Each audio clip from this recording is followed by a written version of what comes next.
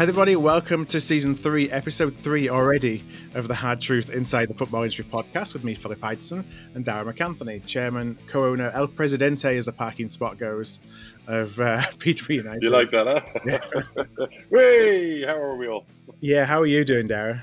Yeah, good. Just been working since about 8:30 this morning, putting a transfer bid together and a contract together, potentially, so, for a Smollett's replacement. So I've been working on that very early. Yeah, really good. Let me ask you, how was your experience at the mighty Posh yesterday?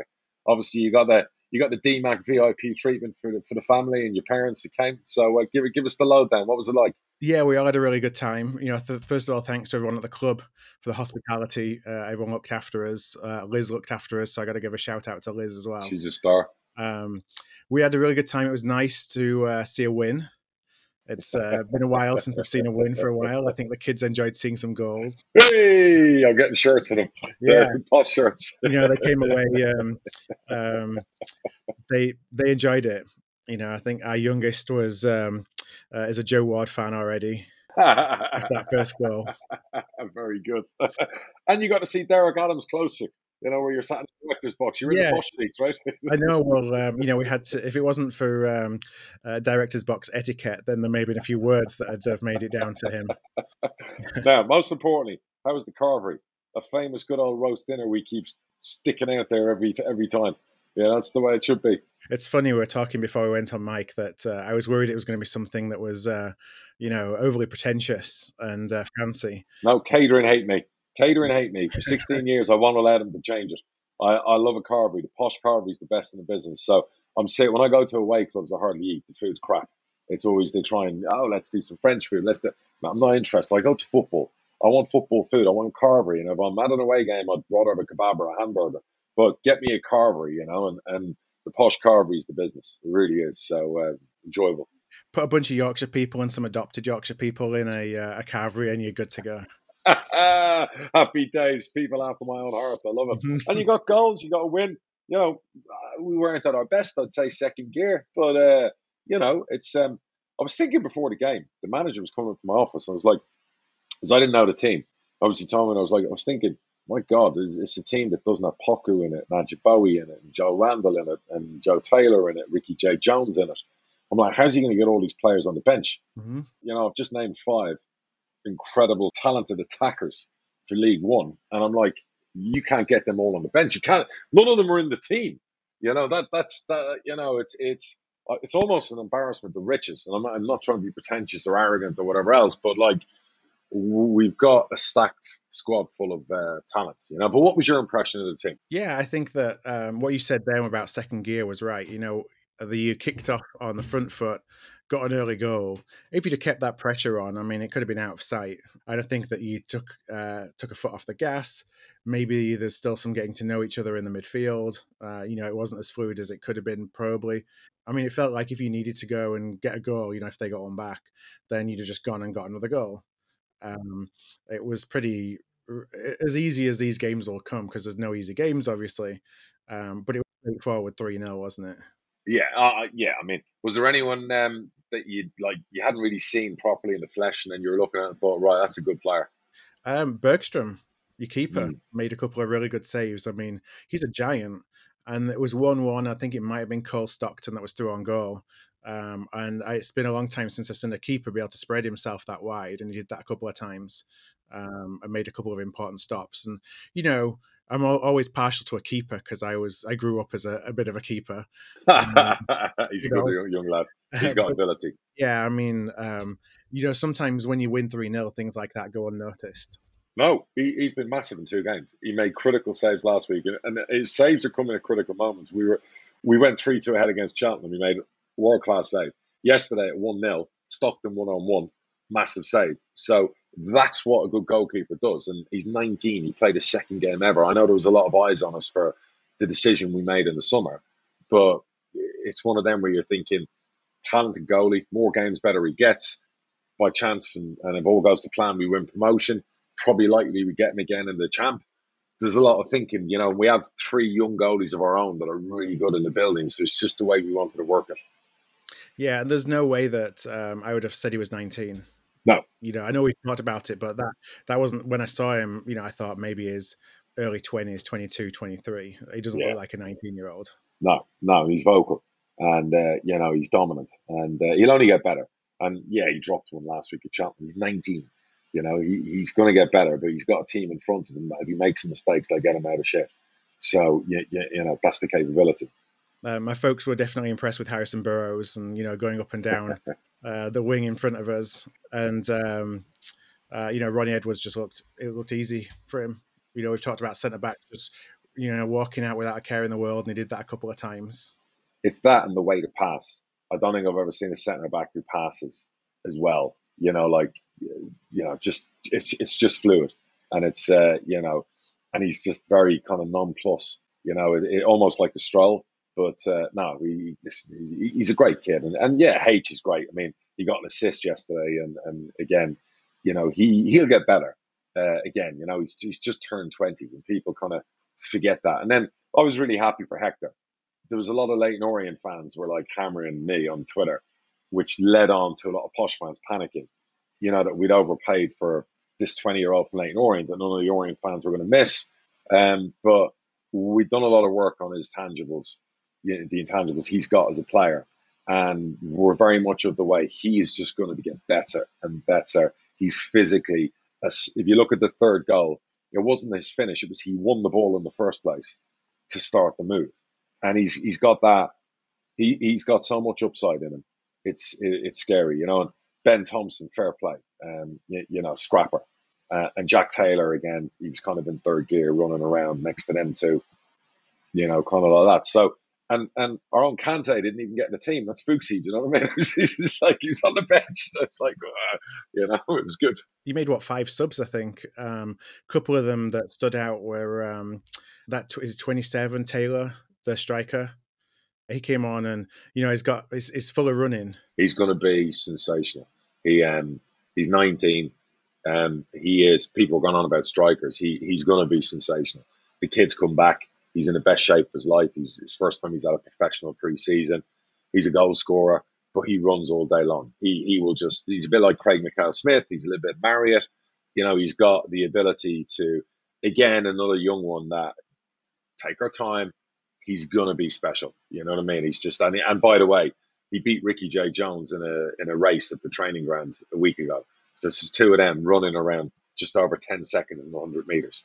It's mad. With Ajiboye, if I pronounce that right, going down the wing past him, he was, pretty tidy when he came on as well. David's great. I mean, I spoke to his agent at the Hull game. That was his best cameo. He's never done double sessions. It's going to take a couple of months to adjust. So some players, like Poku last year. And the mad thing about all of this, our best player in pre-season was Poku. No Poku, no party. And he hasn't been available for the 2 games. So we're looking forward to him coming back next week because again, super talented. So what was your take on it? Yeah, we're not anywhere near what I would class when I keep saying the greatest show on turf. I think we've got more gears to go up. I like the fact last week we come from behind. I like the fact yesterday we went out and did the business at home, comfortably. Yes, Morecambe had a couple of good moments, but every team in League One's going to have good moments, and it's how you deal with the good moments. There were good performances yesterday, and Thompson's come back from injury. Nathan Thompson's, he's back in the squad. There's lots of positives. Ricky couldn't get on the bench. I'm sure he'll be back this week. The players are fitter. They're stronger. The camaraderie is good. The teamwork is good. Jono's leading the line as captain. Him and Jack, whilst probably not at their best, yes, they were still very good and very difficult to deal with. They're championship strikers. And then the real thing is the goalkeeper. He's been a massive plus. And so, look, big test coming up. And I keep saying to everyone, I couldn't give a shit. Somebody I was like, listen, ask me again in March and April. So that's really when it matters. Right now, it doesn't really matter. Do you know what I mean? Yes, it matters, but it's not the end of the world for me. If we'd had a stinker yesterday, Morecambe nicked the point. Okay, I'm not going to be here this morning on my couch pulling my hair out like I have been in the past sometimes. Do you know what I mean? It's kind of like, but we also know our home form. I think we've only lost 4 home games in League One in the last 5 years. Our home form is and the pitch looks good. There was a lot of safe standing was introduced yesterday. That was a new thing. There's a lot of things happening. I still have a bit of work to do in the window. There's a lot of stuff I've got to get right. But so far, yeah, we are stacked, and I don't want to make people envious and I don't want to brag, but we are stacked with a lot of talent. Yeah, there's a lot of depth, for when inevitable injuries do come along. Correct. And that's key. And I would confidently say that if there was a different 11, we could win the game yesterday. When I look at some of the players that are coming on and, whatever else, yes, it's a good squad. So, everyone's getting carried away by going, well, some people are on the top of the table list that will give a fuck about the table. I couldn't care about other results. You look around League One yesterday again, it's a difficult league. It's a difficult league. I'm looking at some of the results. It's just a tough league. Full of big teams. And Ipswich went to Forest Green, and looking at the highlights, they were lucky to have kept that 2-1. They were 2-0 up, and Forest Green looked like they were, pushing it. It's just any team you play. Somebody said to the manager yesterday, "Oh, you're expected to beat Morecambe and Cheltenham." Really? Because you have an arrogant attitude like that, and you're going to lose points to those teams. And I think you guys found out yesterday. You go to unfancy teams, and you're not on it. You're going to get bitten in the arse. And we got a big week. We got Plymouth in the cup. We got Plymouth in the league. Sheffield Wednesday. And I say a big week because of the travelling, not a big week that we have to win all the games. The season's not going to be decided on those games. But again, the squad are going. I've paid for them to go and stay in Plymouth for 4 days. A mini camp. They've got a training ground. They've got facilities. So great little chance to bond, a bit of camaraderie. I think he's got 24 players travelling down there. So, really, really good. And then our 23s are playing on Monday. And, we've got some good players in there as well, youngsters, you know what I mean? So, yeah, all good. So he needs to win on Tuesday to pay for it then, or Wednesday, whenever you leave. To be fair, I said to him yesterday, with our deficit this season, we could do the cup run. You don't want me to sell too many of your players to plug the gap, in his face. So I'm like, I get you're going to make changes, but we could do the cup run, and the League Cup's not been kind to us. So, to pull a Bradford and get to the semis and final and all that money, hey, help us wipe out those many millions in deficits we have as relegated to League One does to you. So, it's interesting. So that's Posh. Should we move on to Bradford, or do you still want to talk about Posh? Well, I want to talk something about the day yesterday because I'd love, I saw a little bit behind the scenes, of course, but I'd love from your perspective as an owner, what's match day like? Yeah, I'll run you through yesterday. So I got up 8:30 yesterday morning here in Surrey, shower change, go to my office in my house, and then do about an hour and a half work. Emails, businesses in America, family stuff, da-da-da-da-da. Then Rob, my driver, comes to the house about 10 yesterday and picks me up, go grab a coffee. We get down there. I've already got everyone organised, have my office air conditioning on and have the BT Liverpool game on for when I get there.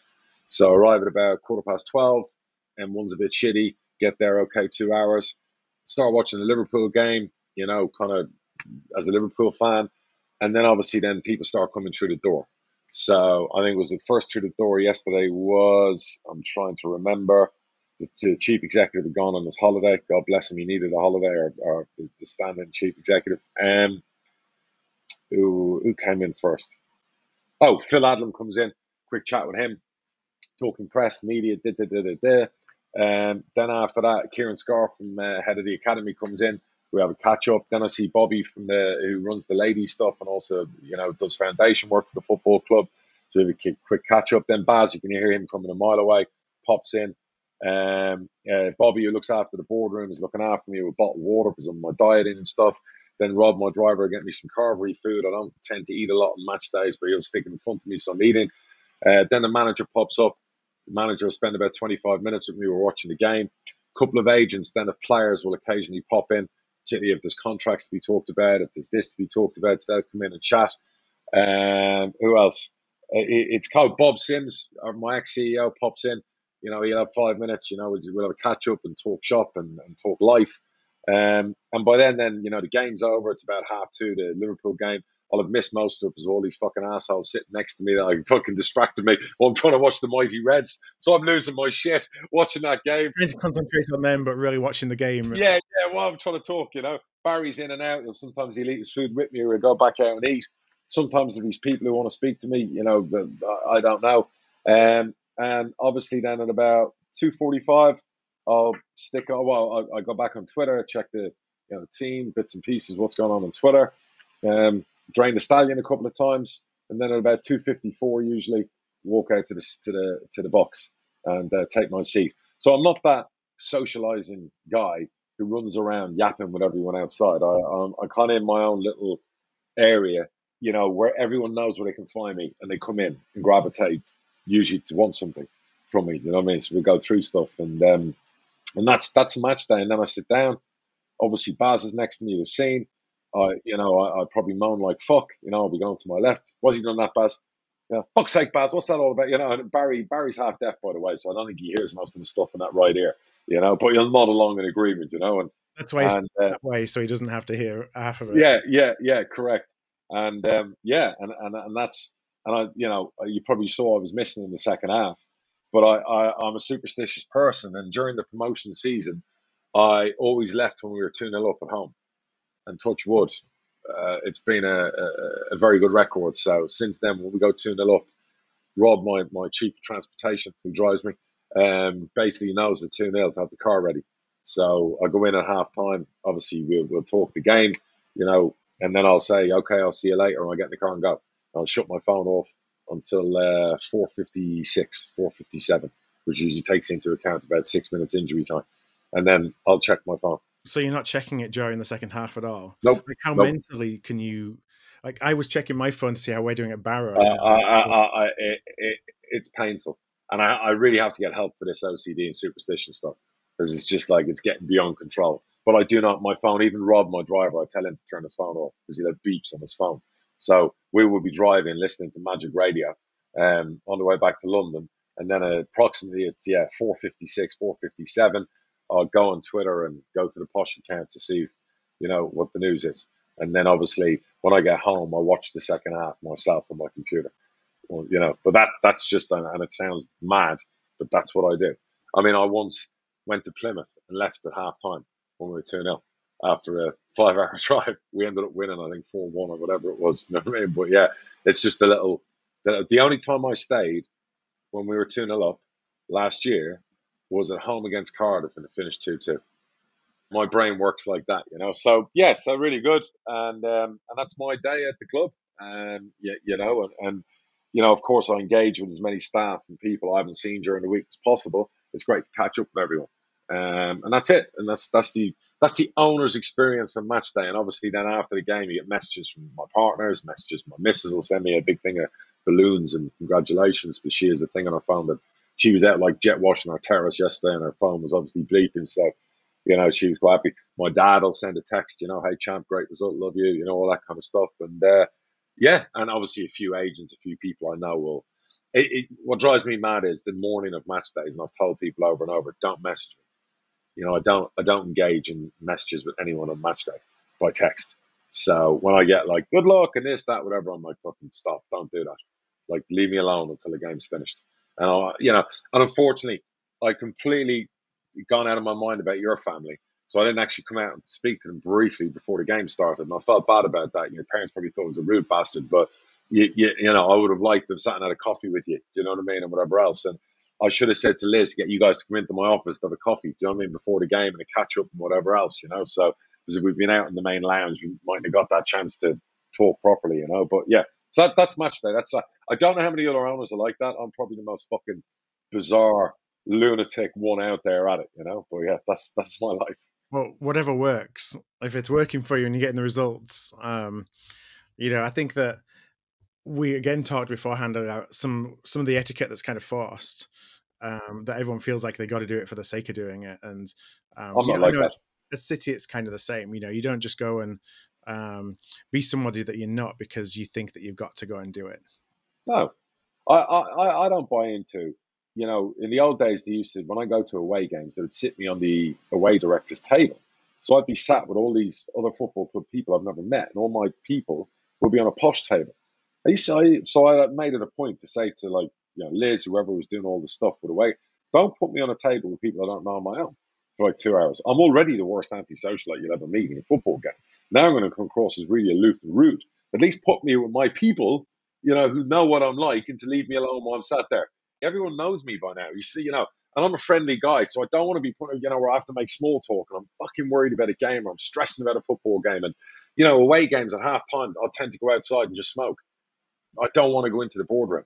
You know what I mean? And it's like, I'm not, I don't know why it is. I just don't want to engage in conversation. I guess my mind is, it's almost like I'm playing.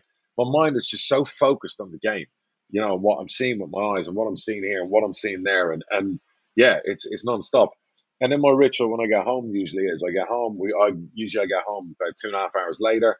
You know, I'll stick the old tracksuit bottoms on, get comfortable. I'll do about an hour and a half of work again because I usually have about 50 emails to answer. I'll ring the missus, have a catch up with her and the kids. Then I'll sit myself down and get ready for the EFL show that's on ITV now, and then match of the day. I might play a bit of Football Manager in between for an hour, kill a bit of time mentally because it's great. I either do Lego or that. My big thing at the moment for mental stress away from everything else is to either do a bit of Lego.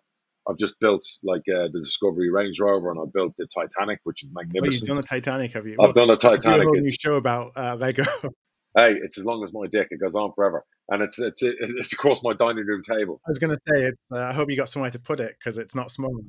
We've got now, like I call it the Lego Museum. My missus has gone mad. We have a dining room that is a closed off area in our house that we use at Christmas, and it's got like Callum beat the Colosseum and the big wheel. I've just put in the Titanic, the Range Rover. I've just ordered a new Ferrari one today.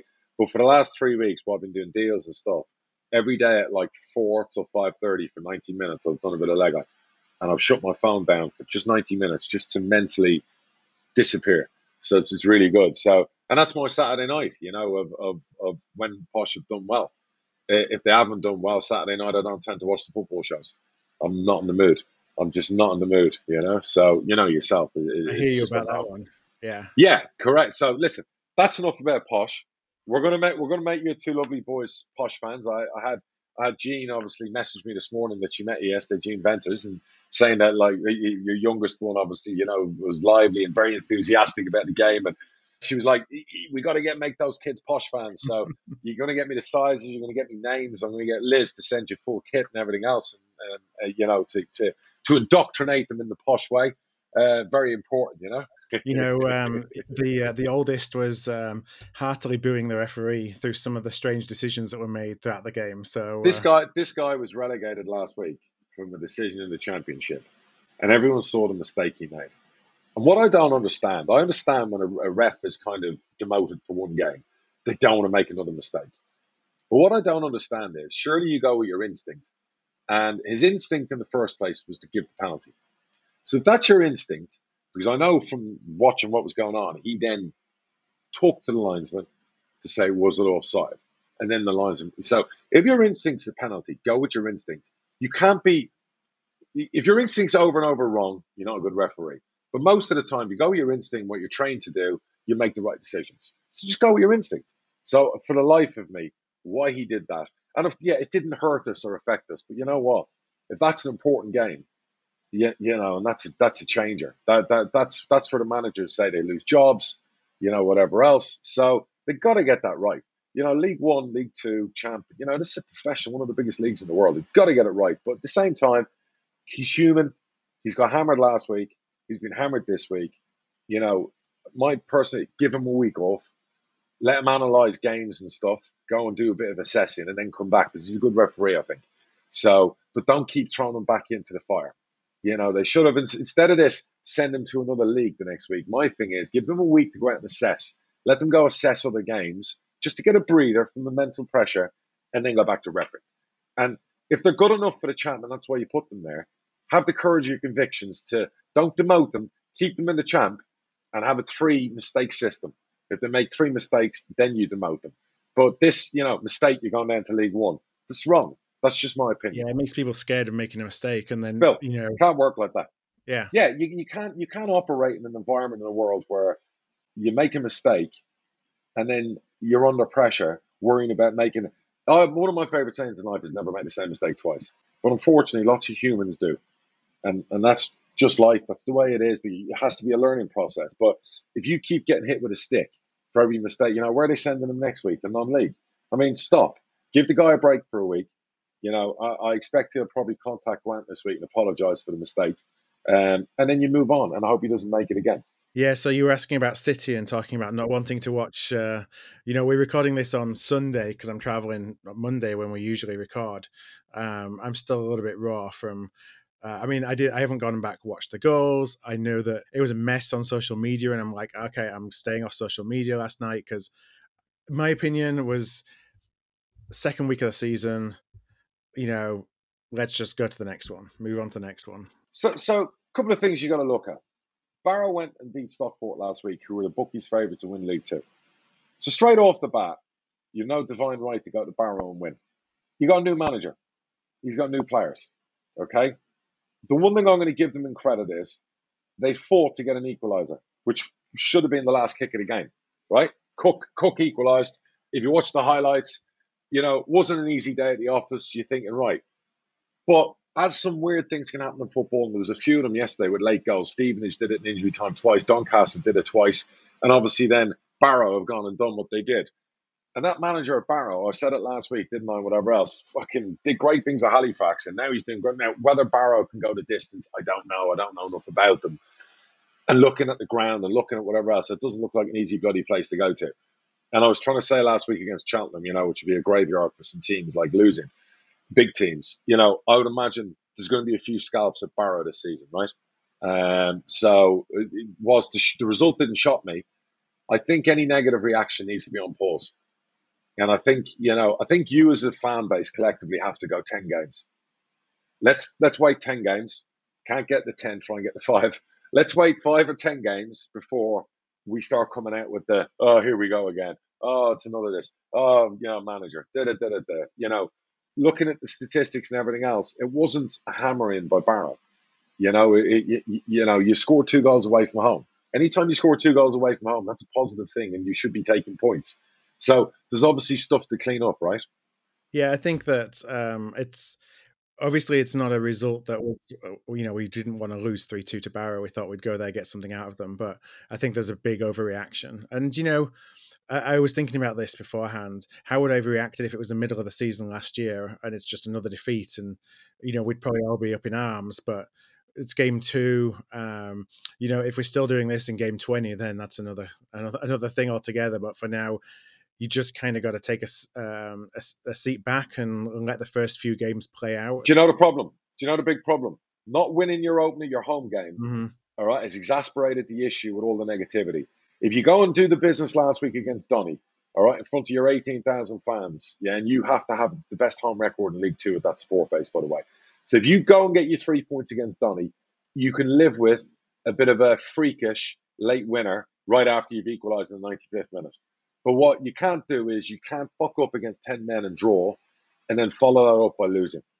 All right, that is the problem and that is the issue. But look, you're close to the club. I'm sure they were all frustrated and what irritated, whatever else. And I'm sure fans like yourself will, yes, you're looking at it going, oh, here we go. But really, you also have to realise you got to give it time. You got to give it time. And it sounds like you still need to do some business in the window. Would I be right in saying that? Yeah, I think that's fair. I think we need what's been shown so far is that there's not a great deal of width, or at least we haven't seen a great deal of width. Not a lot of creativity up there. And is there money to do more business? Um, if I was a betting person, I would say that money will probably be made available. I think actually our chairman Stefan Rupp was at the Doncaster game, Oh, well. and so seeing the atmosphere and everything there, the occasion, and seeing the kid get his leg broken would probably go some way to saying like, what can we do to fix that, and not fix it as in fix the player obviously, but in replacing the player while we need to replace the player. So I wouldn't be surprised if based on all of that there's a little bit of money made available. And then we play Hull on Tuesday in the cup. This will have gone out after we play Hull, so who knows whether that's we're out of the cup or not. But if we do get through there, there's a good amount of money that would probably be put back into the team. How was the fan sentiment towards the owner when he was over? Because that's the first time in a while he's been back, right? Yeah, to be honest, there was zero positive, zero negative. I'm not sure that it wasn't announced that he was going to be there or anything. He didn't make a showing or anything like that. He just sat quietly up in the director's box, and I think was gone before before most people realised he was there. Whoa. what Bradford fans have to be is a bit clever. This is a bit like selling. I'm going to give a few tips here. I guarantee if they'd given it the old Stefan, we love you, Hmm. all right, on the day and given him a bit of love, he'd probably have his checkbook a bit closer to his hands. Do you know what I mean? So it's like sometimes the ego of an owner, and that, and by the way, I'm not talking about me, either way, so give me fuck. Yeah, Posh fans. If you Yeah, want, yeah, yeah, yeah. No, no, no, no, no, no, no. But maybe he has not, and I get he's had a lot of critique and criticism, but maybe a little bit of love, for resetting the page. This is where I always talk about owners should do interviews and Q&As and forums and stuff when they're over, because it gives you that opportunity to engage and try and get fans on your way of thinking, But let's see. Look, I'm sure they're going to do a bit of business. You're not going to have Mark Hughes hanging around the place without any tools. no, I mean, I think that it's I would imagine we get one and we maybe get two at this point because they're not going to go this far and not find the missing link. I wouldn't imagine. Yeah, yeah, 100%. And who have you got next Saturday? Did you say after the cup Um, then? I think it's Newport at home. Okay, okay. They haven't not the best start. Obviously, lost against their old manager on Saturday, so you'd expect to do the business in that one, no? And get up and running.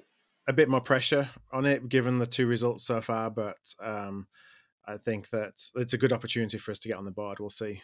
Do you think your players can cope with the size of your club when it comes to 18,000 fans Yeah, supporting them? that's always been a topic of conversation. Players coming in that just rabbits in headlights, and so there was a lot of talk about the mental side through the recruitment this year. I think Ryan would say when people come into the stadium to do the interview, when they're talking about, are we going to bring somebody in or not? You've got two kind of reaction. One reaction is the eyes light up, and the other reaction is, crap, this is big. And so they're definitely been going towards the ones whose eyes light up, who look at it as being an opportunity as opposed to who are showing that maybe there's a little bit of apprehension in playing in front of that kind of group. Have you watched the Arsenal Amazon Prime show yet? I haven't, no. It's really good. It's really good. My missus loves it as well. She watched all 3 episodes. I binge watched them the other night. Arteta comes across really well. I really like him. But I have said I thought Arsenal in 2 years, didn't I? Last year I said in 2 years. I think because obviously the Cronkies are now spending the money, and they've been the biggest spenders the last two windows. I think Arsenal are going to be a serious force to be reckoned with next year. Not this year, next year. I think title challenges. And what I loved about the documentary was the riches you see at that level with the facilities and the staff. They had a medical meeting in the cinema room, and it was almost like a full sold out showing for Maverick Top Gun. There were that many people in the medical department, and then I'm hoping my medical department of one I didn't watch that. So and then they've got he's almost like a therapist. He's like a player liaison. He's obviously foreign, but he's very good.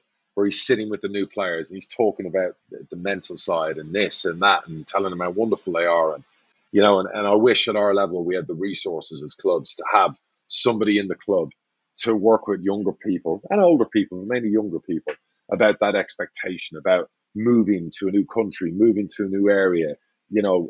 Just what? I just think it's massively important. You know what I mean? Particularly now, more and more now with what goes on outside football and social media and the pressure on young people. To be able to, because it's just toxic out there sometimes, isn't it? It gets nasty, it gets horrible, and It's relentless as well, isn't it? I've been quiet on Twitter this week, and I've had about, I think, out of nowhere, 5 different trolls just come at me. Not really. I haven't even tweeted anything, and they're just telling me how hated I am and how horrible I am, and it bounces off me because, like I said to him, I'm mentally very strong for that stuff. But a 20-year-old or a 22-year-old or somebody coming from Ireland or Scotland or Europe, and they are traveling all the way to a Bradford from the other side of the country. I mean, yeah, Away from the family for the first time. yeah, yeah. Me and Natalie were speaking about it last night. My missus about it's so tough for young people without their families, and mom's been cooking their meals. Like you watch Ramsdale's parents follow him everywhere. He moved to Arsenal, and he's probably lived with his mum and dad. You know what I mean, for X amount of years, and now all of a sudden you're on your own. And they had Kieran Tierney. I think his parents. He hired a chef from Scotland who moved in with him, who now works at Arsenal, but he lives with him, and that's helped him probably settle in. And he talked about struggling on the mental side of things, and you're on your own. So it's a side of the game we don't do enough talking about. But it's a really, for anyone who hasn't seen it, they got to watch it. It's very good. I like Arteta is very good. It comes across very, very good. I have to put that on my watching list. So there's been 3 so far, has they? 3 so far. I don't know why Amazon fuck around. I don't know why they don't do a Netflix and just release a whole lot. I would have watched it by now. So let's talk my beloved Liverpool and shitting the bed yesterday. Yeah. I mean, you got away with one in the end, didn't you? I love Jurgen. I said last year he was the difference maker, and I think yesterday he was the difference maker, and it's not winning. You know, if I get my manager an £80 million striker as a gift, and he starts the game and plays the busted flush known as Bobby Firmino, with all due respect, Bobby Firmino couldn't hit a barn door, and he hasn't hit double digits for like 3 seasons. If he's your number 9 after you've spent 80 million, and I get it, he wants to settle the boy, Darwin Nunez into the club. Forget that. He came on in the second half and he was on the pitch for 30 minutes. He scored one, he assisted one, he should have had 2 other goals. We would have won the game from the start. Forget how crap our midfield was. We would have won the game if Nunez had been on instead of Firmino. Sell Firmino to Juventus. With all due respect, he's been a legend. He's 30 now. He's done. Nobody in the Premier League would have him in the top 6 in their first 11. The bigger concern is we weren't at the races. That you can live with. It's first game. But the real concern is the midfield 3. I'm a massive Henderson fan, but you're worrying about age. Thiago's made of glass, as we know, and he went down with a hamstring injury. I'd seen a thing on The Athletic a couple of days ago where he misses 30% of seasons every year in his career. We spoke before we came on the pod about you do statistics based on a player's fitness and availability. He's now going to be out probably for 60. Normally it would be 4 weeks for that injury. With him, he takes longer, so it'll be 6-7 weeks. They're already missing Oxlade-Chamberlain. I mean, he'd make much of a difference anyway. He's out. Curtis Jones is out. Naby again, another one who potentially a little bit glass-like and misses large amounts of games. So you're now left with Fabinho and a 32-year-old Jordan Henderson. Fair play to Harvey Elliott. He looked absolutely superb when he came on. But I'll tell you right now, if they were planning on buying Bellingham in a year, or whatever else, or a Declan Rice, write that check, because Liverpool, Grant was laughing, our manager, because he was in the office and he heard me saying, "Oh, the title race is over," and he was like, "Typical chairman." I'm like, you don't understand. You cannot give Man City that kind of head start. I'm like, and it's not even that I worry about. I just can't see now with that midfield, and the injuries and stuff like that, how we can mount a title challenge. But like I said last year, if anyone could do it, Jurgen can. And I'm sure he was screaming and ranting and raving at them at half time. He didn't look like a happy man. Fulham, give them credit. They were excellent. They played to Mitrovic's strengths. There's a lot of things about Liverpool I worry about. But again, the front 3 I don't worry about. If they play, if they start the next game with the ones they've finished early, with Diaz, Nunez and Salah, not a problem. But it's that centre of the park you're very concerned about. So that's Liverpool and Fulham. Everyone's dark horse is Spurs. There's a lot to like about them. There's a lot to be impressed about. Delighted Bournemouth won. I've got a few shillings on them staying in the Premier League with a Dembele deal. Forest, like I said, I like their business. They weren't good against Newcastle, but I guess there's a betting in period, right? What do you think about Newcastle this year? I don't think anyone knows what success will look like for them, or how are they judging this I year? watched match of the day. I saw the highlights. Very comfortable. I thought should have battered Forest. I thought the 2-0 flattered Forest. It should have been more with the chances Newcastle created. You always worry with Newcastle when Wilson gets his usual hamstring issues in the season. If Chris Wood's going to be the man that steps in, if Newcastle have an expectation of top 6, they're 2 attackers short. If Newcastle have an expectation of top 10, they could get by with what they have. I like the business. I like the fact they've given Howe a new contract. I like the fact they've walked away from deals because of the greed element of it's Newcastle. It's got all this. They're not just going to pay any money for anything. No, I like that. I think there's obviously a lot of good things happening off the pitch. I think they're definitely going to be top 10. If they want to have a flash of top 6, they're probably going to need to spend, I don't know, a 50 million on a Tony type signing.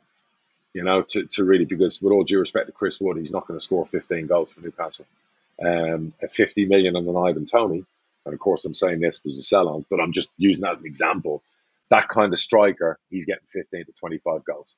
With the player, listen, there's some very good players in that Newcastle team. So, and Eddie Howe, he knows what he's doing. He's a very underrated manager, in my opinion. And let's see what else we had. So Everton, Villa didn't look good, by the way. You Well, know, that's definitely the result of the day, isn't it? Bournemouth beating them. yeah. Villa didn't look good. I know Scott Parker's been moaning about lack of players at Bournemouth. He's probably right. They haven't really done much business, but they got a great win. Um, Villa did not look good. There's already grumblings there. Like I'm seeing in press, I'm seeing comments on Twitter. I think Stevie Genie needs a bit of time there. But with the embarrassment of riches they have and attacking the money they've spent, Coutinho wasn't good. Everton, I watched that game. Chelsea, yeah, I don't know why Chelsea are in a hurry to spend, another 100 million, another central defender. If anywhere, they need to spend money on strikers because they already have a phenomenal defence, they have a phenomenal midfield. What they don't have is, and they haven't had it for a long time, is that 20 goal a season striker, which is amazing, really. And they've got everything else, and they're going to be definitely a danger. But I actually think Spurs could be more dangerous than them because Spurs' front three are as good as anyone's front three in the Premier League. Spurs usually start like that and fall off, don't they? No, yeah, they don't start and fall off with Conte because they haven't had Conte that long.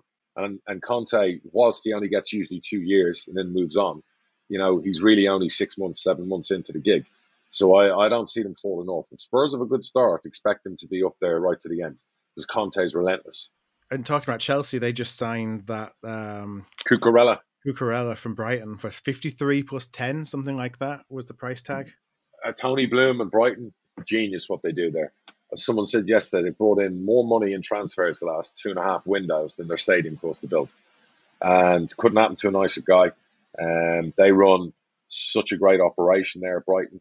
And they will replace. I was reading a great story on the Athletic about his Belgian club that ran close to winning the title last year.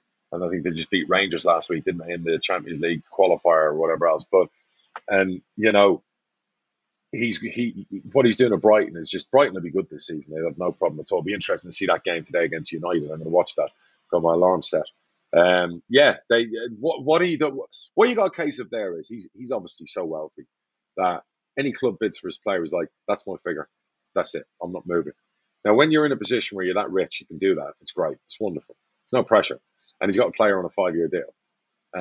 And Man City, amazingly, didn't pay the 50 million. They've paid 50 for Walker. They've paid 50 for other fullbacks. They got 32 million for Zinchenko, who I didn't think was worth 32 million, by the way. And 18 million more, and they got a player who's young, who's going to be with them 7-8 years. I am astonished that City allowed that to happen. I was reading the article, I think it was this morning in The Athletic about it.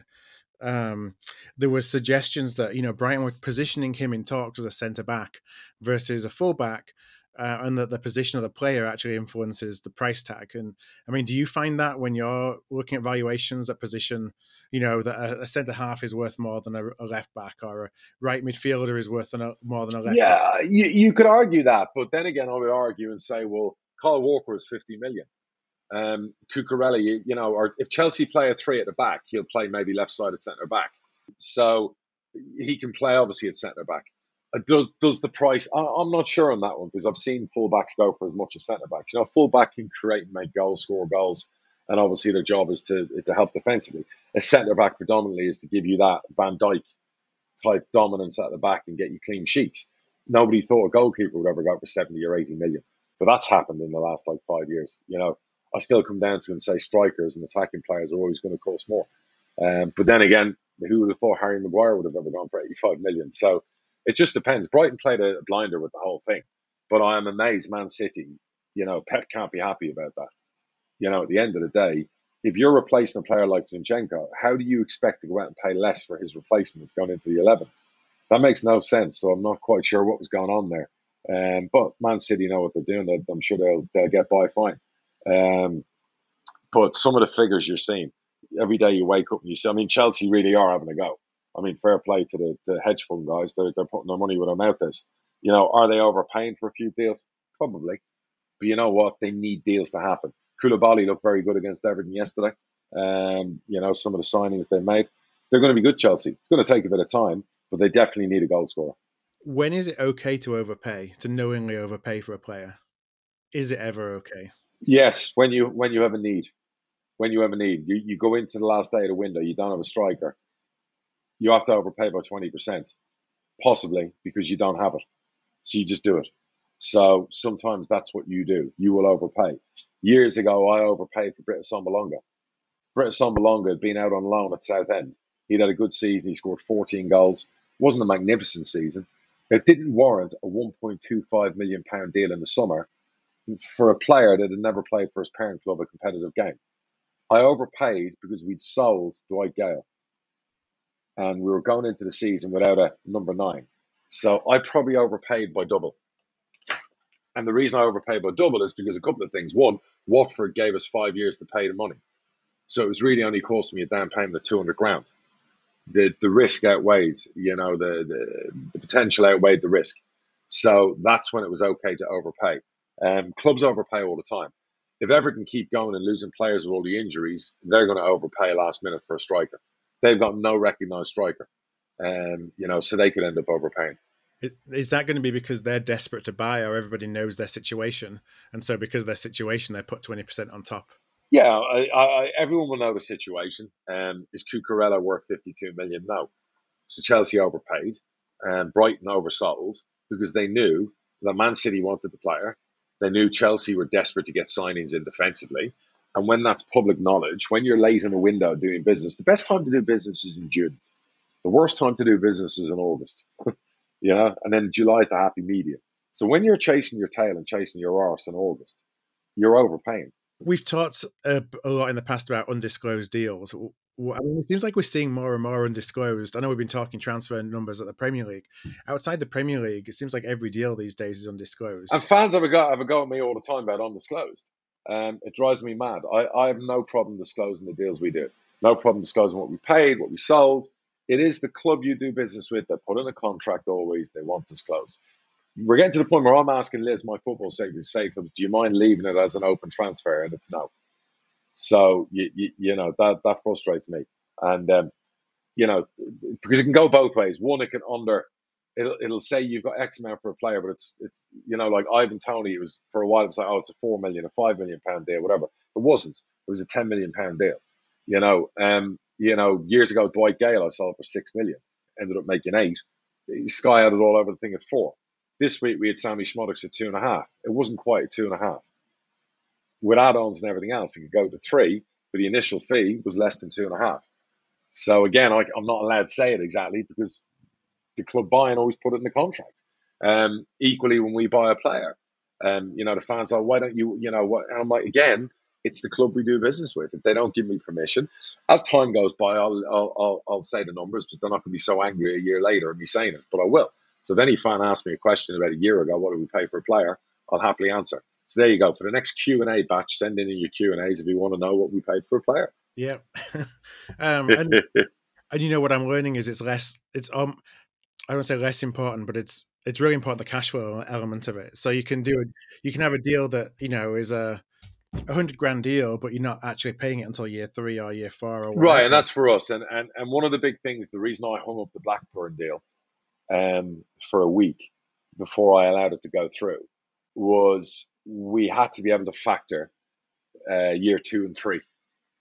Otherwise, it made no financial sense. We still owed Bristol City 500 grand of his initial million transfer.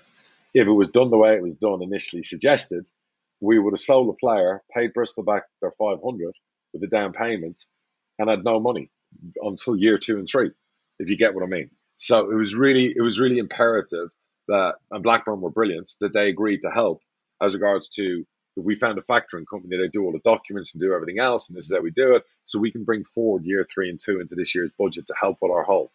Because obviously we have a hole. Otherwise, what's the point in selling the player? So you do a deal and it's installments over the length of the contract. Do you sell that player like you did Sammy Schmodix? Does all those installments become due because you've now sold the player on? So basically with Sammy, we paid $1 million for him, and it was in 4 installments. It was 250, 250, 250, 250. We're 2 years into it, we've paid $500,000, but we still owe $500,000. So the minute you sell the player, even if I sell them for £1, I would have to come up with 500 grand on what we owe Bristol. So anything we sell them for has to be above that, otherwise it makes no sense. So and if somebody gives you 2 million or whatever it might be, and they say, right, of that 2 million, we're going to give you 500 grand now, and then the other 1.5 million's over year 2, 3, and 4. Well, that's great. It's not great because the $500,000 straight away is gone. to the club you still owe the money on. So there's all those things to take into account. I'm not complaining, by the way. It's like when we buy a player and the club go, we want all the money up front. Nobody does that anymore.